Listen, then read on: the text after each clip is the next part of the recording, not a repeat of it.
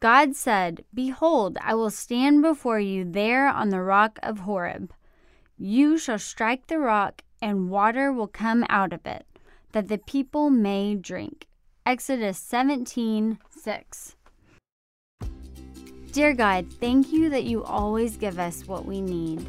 As we read the Bible story of how you protected and provided for the children of Israel in the desert, help us to listen and understand that we can always trust you.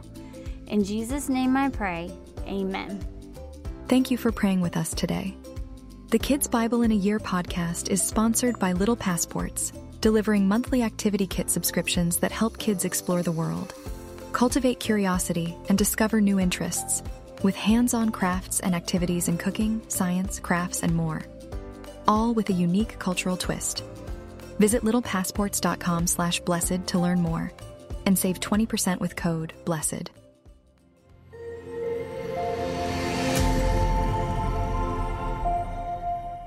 The Lord gives water and victories. In our last story, we learned about the Red Sea crossing and God providing manna in the desert. In this story, we will learn about God's continued provision and the battle against the Amalekites, as inspired by the book of Exodus. Thank you for praying with me. I'm Julia Sadler, and welcome to the Kids Bible in a Year podcast. I'm so glad you're here.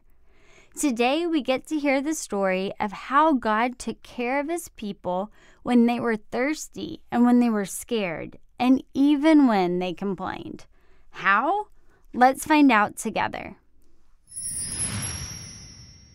As Moses, Aaron, and the Israelites continued their journey, they soon ran out of water again, and the Israelites began to complain, saying, "Why do you continue to bring us out here and not have any water to give us? We are thirsty. Give us water to drink." Moses immediately looked to God and said, "Lord, these people are ready to kill me. You must give them water to drink." God replied to Moses and said, "Go with some elders of Israel and stand in front of this rock by a place called Horeb. Hit the rock with your staff, and the water will come out of it. This will be the water that the Israelites will drink." Moses did as he was told, and when he hit the rock, water gushed out. The Israelites happily drank it. As the Israelites rested, suddenly a group of people called the Amalekites came and attacked them. The Israelites were not prepared to fight and looked to Moses for direction. Moses then looked to Joshua and said, "Gather some of the men and form an army. This army will fight the Amalekites. As you all are fighting, I will stand on top of the hill with Aaron and Hur and raise my hands with the staff of God." Joshua immediately did as he was told and began to fight. As long as Moses had his hand raised with the staff, Joshua and his army were winning. So Moses kept his hands in the air with the help of Aaron and Hur until the Amalekites were defeated. The Israelites defeating the Amalekites was a sweet victory, and Moses knew that they had to honor God for it. God told Moses, "Write this day down for everyone to hear, including Joshua, because this is the day I defeated the Amalekite from the earth." Moses also created an altar to honor their victory and called it, "The Lord my banner." Moses said, "I lifted my hands toward the Lord, and the Lord will fight against the Amalekites forever."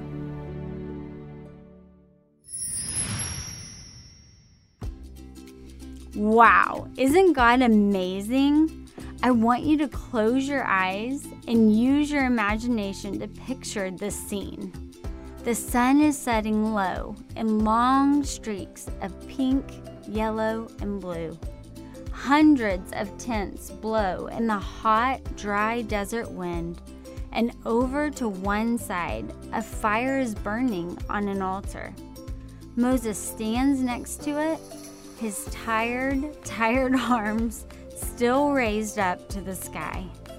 There's music coming from the tents, happy music, victorious music. People are laughing and clapping and dancing. Why?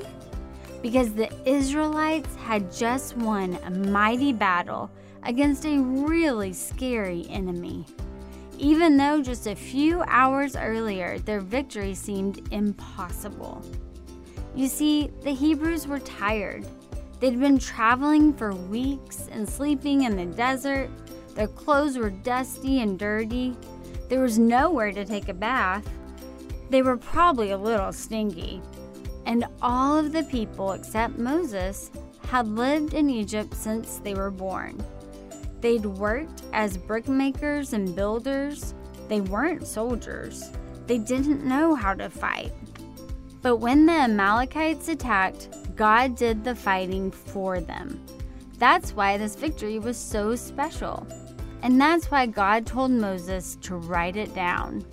God wanted the Israelites to remember forever that when big problems came their way, He would always be bigger. When they felt weak and scared, He would be strong.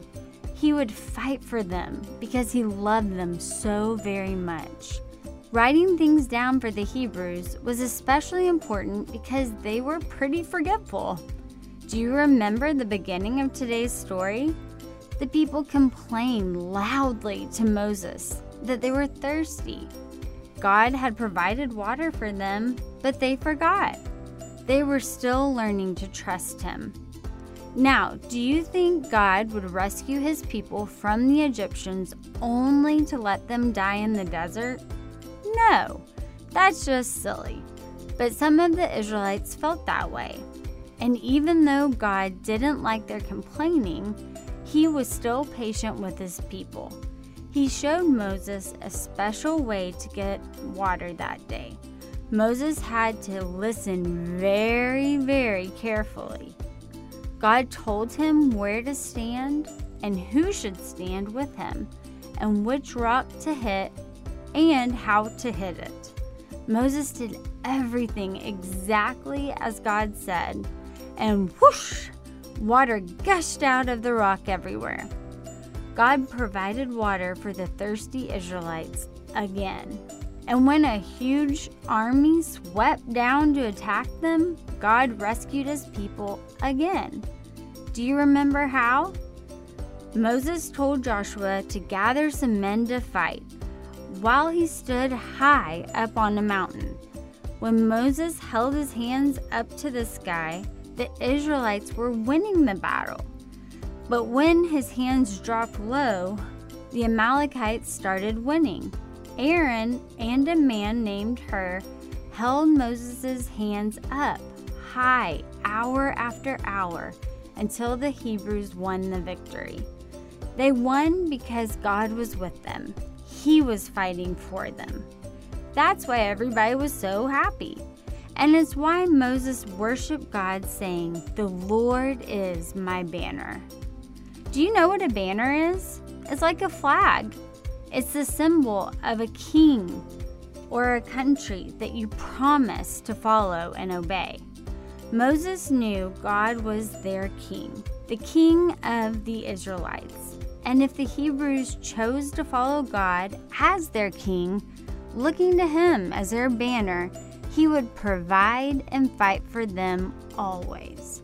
I'm so glad you joined me for today's story. Come back next time to hear about God's important rules and His special house in the desert.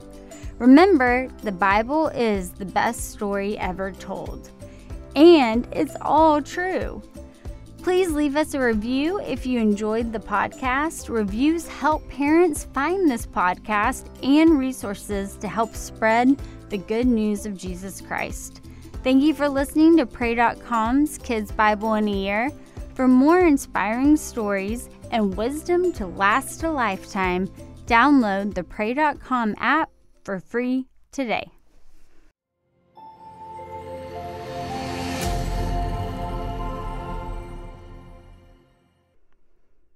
Thanks for listening to Kids Bible in a Year. I want to invite our adult listeners to check out my other show, Unapologetic, God's Truth on Today's Topics. It's unfiltered, important, inspiring, and it helps you have conversations that support you in having bold faith in a broken world. You will be empowered, excited, and inspired in your faith. I'm so excited for you to join me for Unapologetic weekly, wherever you get your podcasts.